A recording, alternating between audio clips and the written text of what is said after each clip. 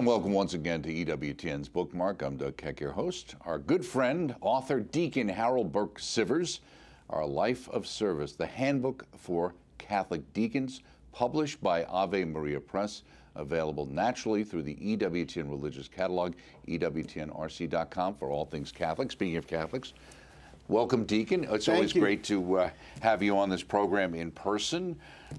We did do a show recently together on the Catholic sphere, talking about some theological issues. And, you know, how many series have you actually done for us over the years now? Nine television series. Yeah. 9 series. And how many books have you written? That's my 5th one. That's your 5th.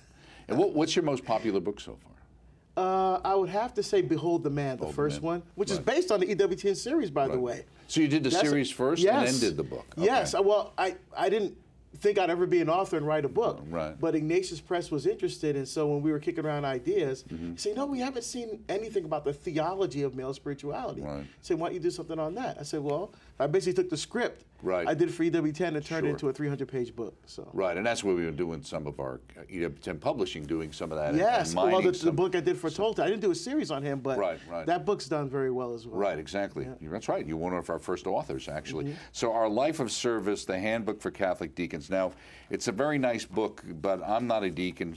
There's a lot of people out there who aren't deacons. Maybe they should be deacons. I think you're a walking advertisement for consideration of the diaconate. Why would I want to pick up this book? What insights would I get if I wasn't a deacon? Yeah. One of the reasons I wrote, well, there's several reasons I wrote the book. One, I was sitting at home during the pandemic, like, what do I do now? So I might as well write. And I've always wanted to contribute to the ongoing discussion and dialogue and development of the diaconate in the life of the church. And so in reflecting on almost 20 years now of ordination, I was thinking about, you know, still some of the misconceptions, still some of the people not fully understanding what a deacon is and what his role is in the church. In a sense, we're still in the infancy stage in the life of the church, right? 1960s till now is really nothing. Right. And so I wanted to write a book where people can really try to understand, appreciate what diaconal spirituality is all about, what it means to be a deacon, what that looks like in the life of the church, particularly through the lens of service. Right. Yeah, so that's why it's called a life of service. Right. Exactly. Well, the word diakonia in Greek, the word deacon means servant. Right. You know, so I wanted to explore that a little more deeply. Well, it's interesting, too, to me, in thinking about it. You know, I remember when the diaconate first came out, and it seemed like early on it was kind of like there was a quick ramp to get people in and ordained, and there wasn't quite the formation. And I think there was a decision at some point, it seemed, to say, we really got to slow the process down and make sure these men are actually formed because they're actually being ordained.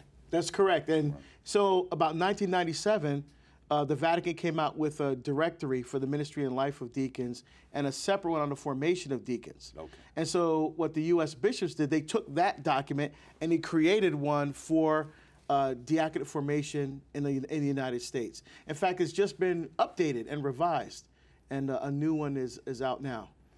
You talk about in the beginning, and we can talk about the format of the book as well, but in the introduction you talk about family dynamics, saying yes to God every day is a challenge. One of the things that strikes me, and you talk about it later in the book, is the idea that this is really a team effort, isn't it? In the sense that in a sense, it's like a little like Marriage Encounter was for my wife and I. It was really something you had to do together. And even coming to Alabama to work for EWTN, it was something we both had to say, this is what we think we're being called to do. And it's likewise with your wife, right? Yeah, oh, exactly. So what happens, Doug, is that the even church... more so, actually. Yeah, so. Absolutely. Yeah. What happens is that the church recognizes and sees certain men serving well in their families, and they're sharing those gifts with in the parish. And so he said, well, maybe this man is called to use those same gifts for the church. And the wife is if the young man is married, is an extremely integral part of that, because the first sacrament is marriage, matrimony. Right, absolutely. Right. You know, so the wife, in a sense, has to share her husband with the church. And what you don't want the church to become like a mistress. You know, right. And so my wife has been amazing, completely supportive, and in many dioceses the wives go through the formations with their husbands. For us in Archdiocese of Portland, not the academic part of it, but the other piece of it, the wife has to say yes along the way. And if she says no, then you're out. Right. So It talks about a life of prayerful service, devotion to the Word, Eucharistic lifestyle, purity of heart, filial devotion. One thing that struck me initially, I was thinking, well, I might be interested. And then I saw you get up at 5 o'clock in the morning. I said, well, this isn't for me. The other part is we decided to do this interview in the morning because apparently you're not very productive in the afternoon. Is that a normal thing or what? So because of my travel schedule, I try to keep my body on Midwest time, on Central time. And so that's what that's about. So, and plus I'm getting older, so I need a little nap in the afternoon sometimes, you know. But everything revolves around prayer. So I try to consecrate my day to the Lord. So there's the specific times that I pray, rosary, chaplet, of course the office, and other devotionals as well, as a way of consecrating the day to the Lord. It says here, I'm often asked, what is the most rewarding part of being a deacon? The expectation response is something like my travels around the world, or being a Catholic media personality, or even meeting the Pope. The truth is I am most fulfilled when I visit longtime parishioners in assisted living communities. Yes, that's right. That's right. People think, oh man, it must be great being a deacon, get to do EWTN and all that stuff. And that's wonderful, but the most rewarding part is when I go visit people who were in the parish for years. They were such an integral part of parish life. And now, you know, they're elderly, and now they're living in assisted living communities, or they're homebound. To go and witness the Christ's love to them, to bring them the Eucharist, to still feel that they're connected to the parish. They're not forgotten. Yes, that they're not forgotten. It's a beautiful thing. Or going to a hospital and visiting people there when they're sick, and praying with people, you know, in their moments of need is beautiful. And that's one of the great values of EWTN. And so many times, you know, we hear those stories from people about their final days or in the hospital, and the comfort that the network gave them. That's so true. Absolutely. About the book, you talk about our life of service. Now, it's often expressed, they talk about the function of the deacon as charity. Why charity? Yeah, so there's three what they call munus in Latin, or functions, tasks, or duties of ordained ministry. And for the diaconate, they often phrase it as word, altar, and charity. Well, you're a Latin guy. You know? Apparently. Yeah, but I like docendi, sanctificandi, regendi, teaching, sanctifying, and leading. So charity is a beautiful word because it's in the catechism. That's the highest of the theological virtues.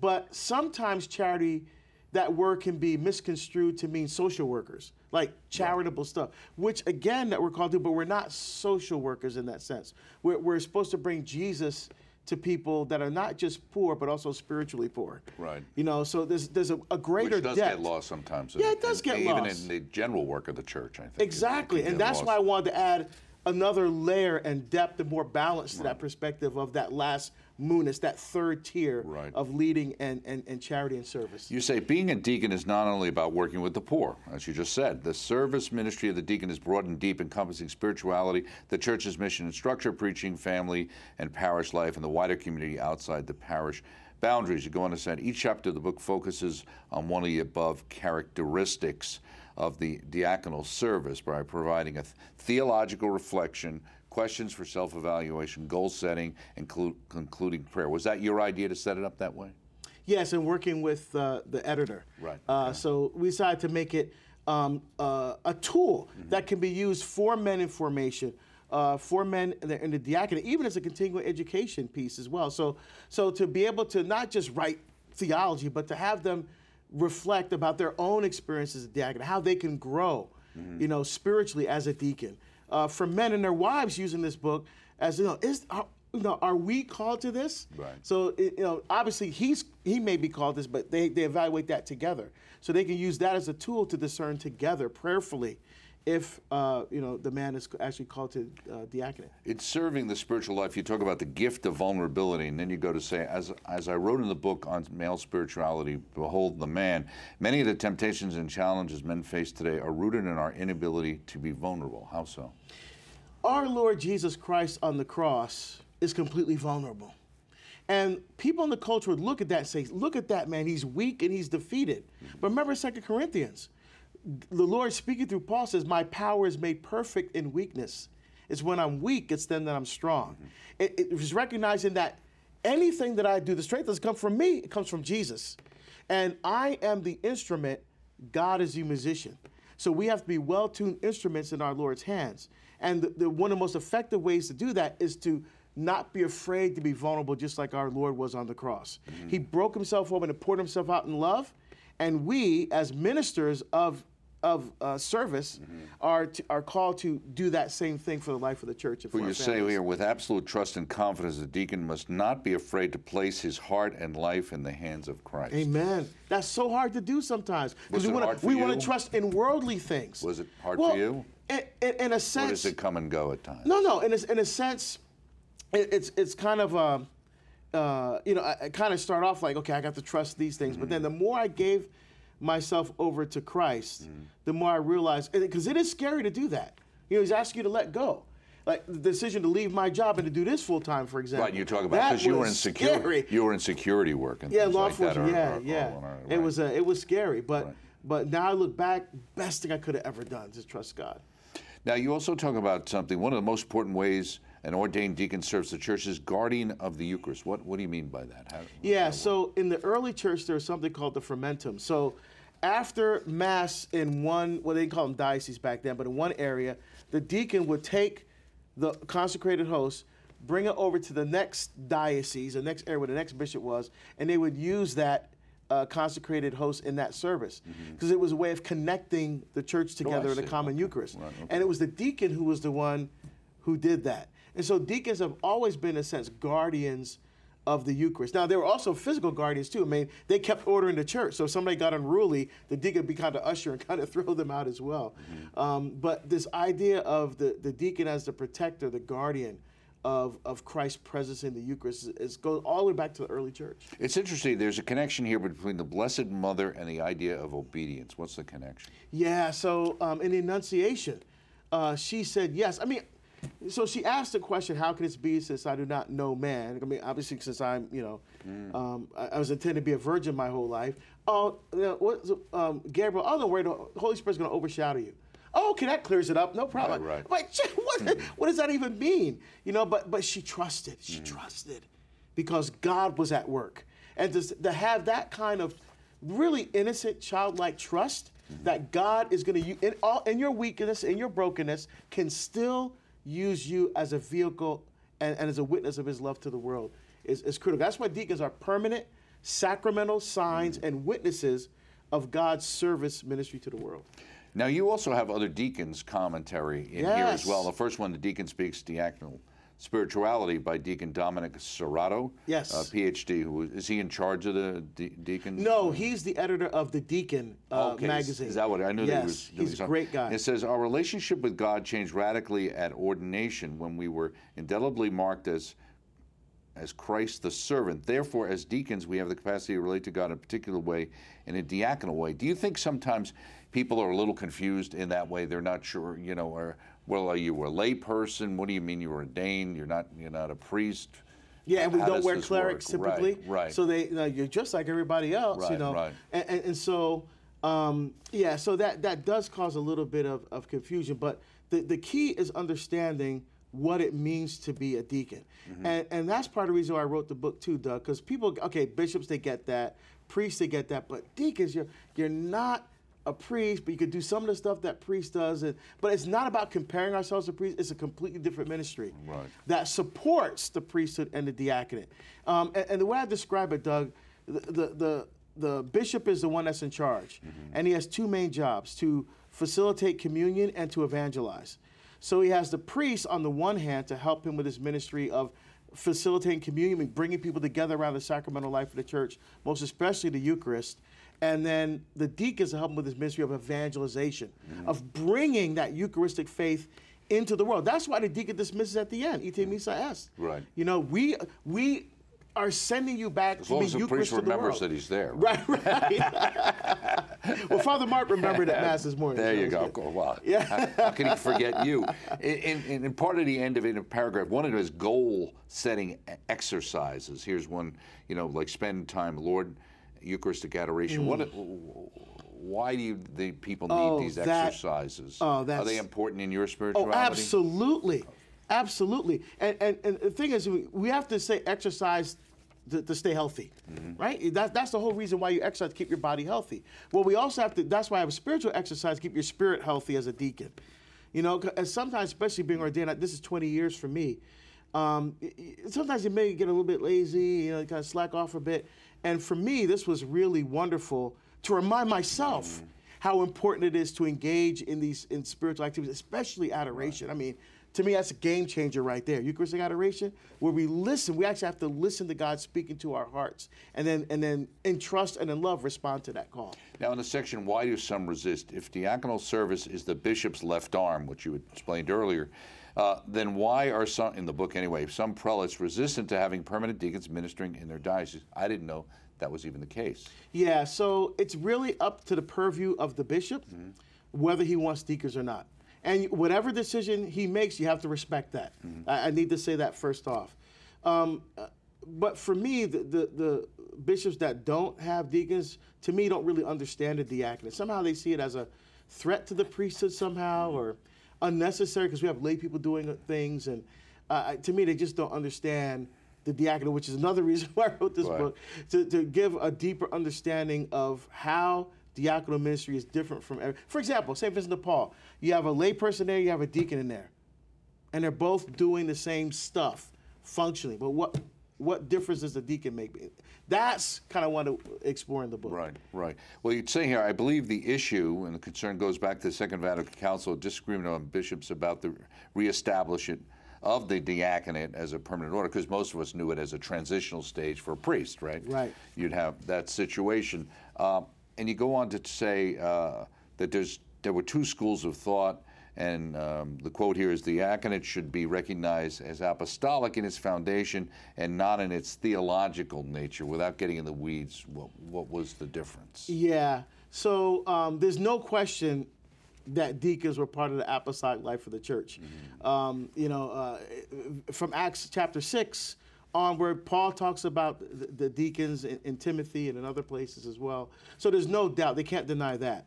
But theologically, they're saying as far as ordination and, you know, needing to be ordained like priests and deacons, that was something. But then we see in Acts 6, they laid hands on them. Right. Right? So that's where some of the rub was. So again, there was a fear there of kind of elevating the diaconate past what they thought was the point of being at an ordained level. Yeah. I see.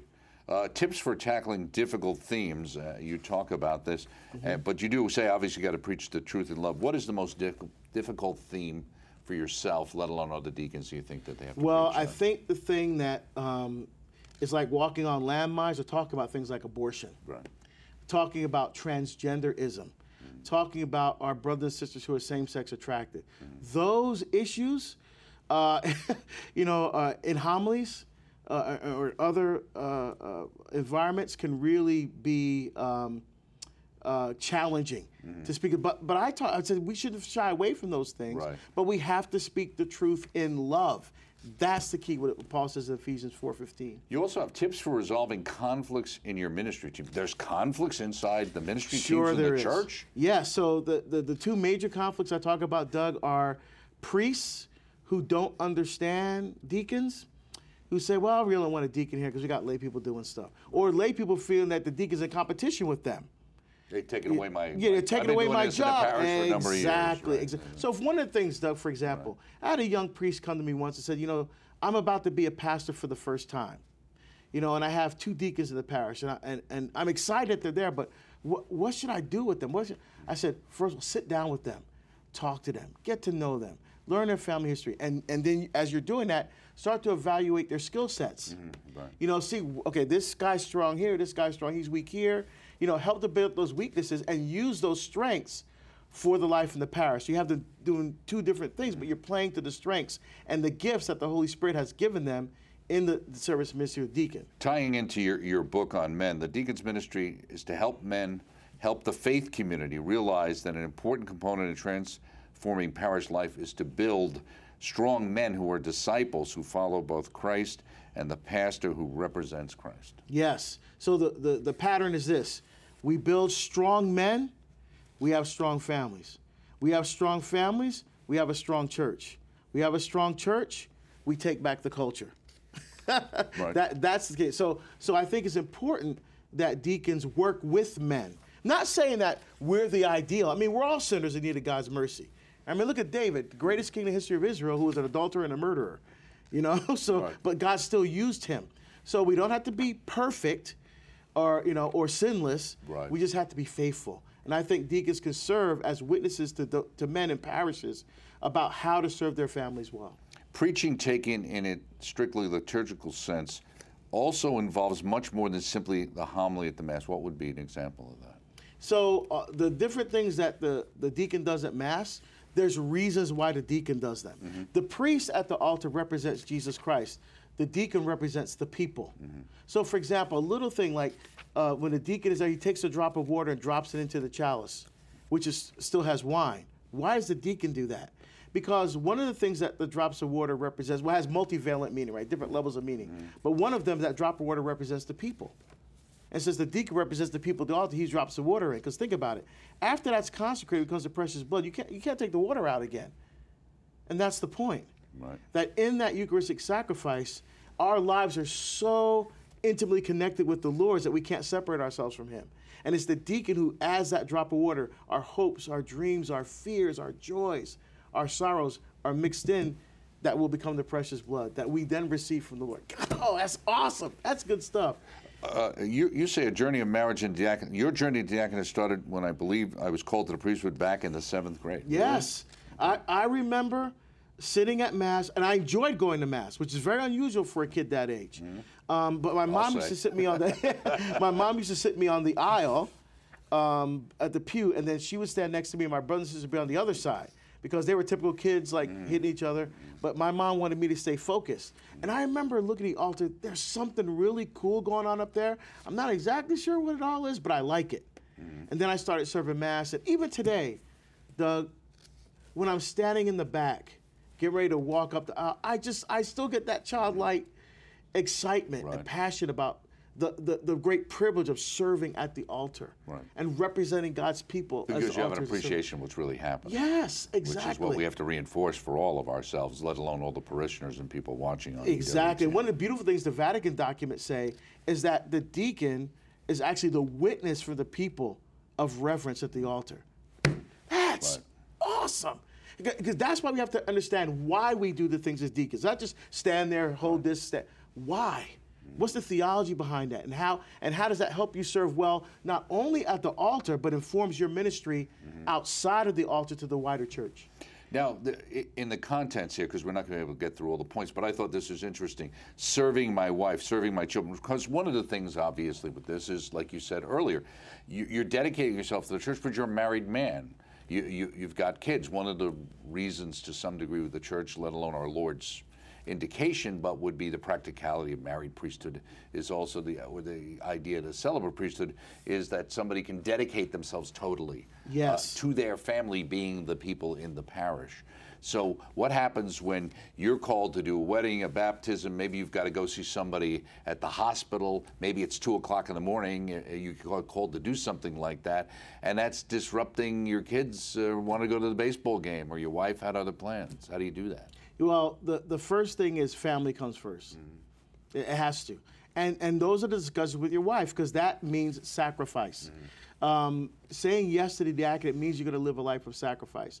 And so it's about balance and perspective. God first, family, then everything else after that. As long as you keep that perspective and understanding that there are some things that need to be sacrificed to the family because of the yes and the commitment that was made to the church. But that's the key. It's that's about why it's balance. Important that they understand that this is a commitment the family's making in a lot of ways. And and sometimes, Doug, you have to say no. Father wants you to do a baptism. Oh, Father, I can do the baptism, but I can't do this other thing because I have to be my family. And the priest understanding that. Now the priest sometimes may get upset because he is free, because he's not married. He's free to give his life completely to the church, just as Christ did. Right? That's what he talks about. Paul talks about in Ephesians chapter 5. But so sometimes he may, be upset that the deacon can't do as much as he wants to do. But again, it also comes in phases. I'm able to do more now because my kids are older. Right. You see? So it's all about finding that balance and perspective. Do you think there's a right age for somebody or a right situation for somebody to consider the diaconate? Great question. Canon law says 35 is the minimum age for ordination. Now, when I started at 30. So I didn't meet any of the requirements for ordination, but it doesn't matter as long as you meet the requirements by 35. But it depends what's going on in your family and your individual circumstances, case-by-case basis, if your kids are younger, right? Because some dioceses have rules where they don't allow a man to begin the formation program until his kids are teenagers, something like that. That's what I was wondering. That's not canon law. That's a diocese, because they want to make sure that the family dynamic is well balanced with the life of the ministry. Let of the me church. just ask you in the closing seconds here, another book in the works, or? Yes, as a matter of fact, it's in production right now with Ignatius Press. Okay. The working title, Building a Civilization of Love, A Catholic Response to Racism. Okay, wow. That's pertinent and prescient that you would write a book such as that. And you're the perfect person, so make sure you come back when it's done. Our good friend Deacon Harold Burke-Sivers, Our Life of Service, the Handbook for Catholic Deacons, published by Ave Maria Press, available naturally through the EWTN Religious Catalog. Very informative book. Check it out. Check us out next time right here on EWTN's Bookmark. Thanks for joining us.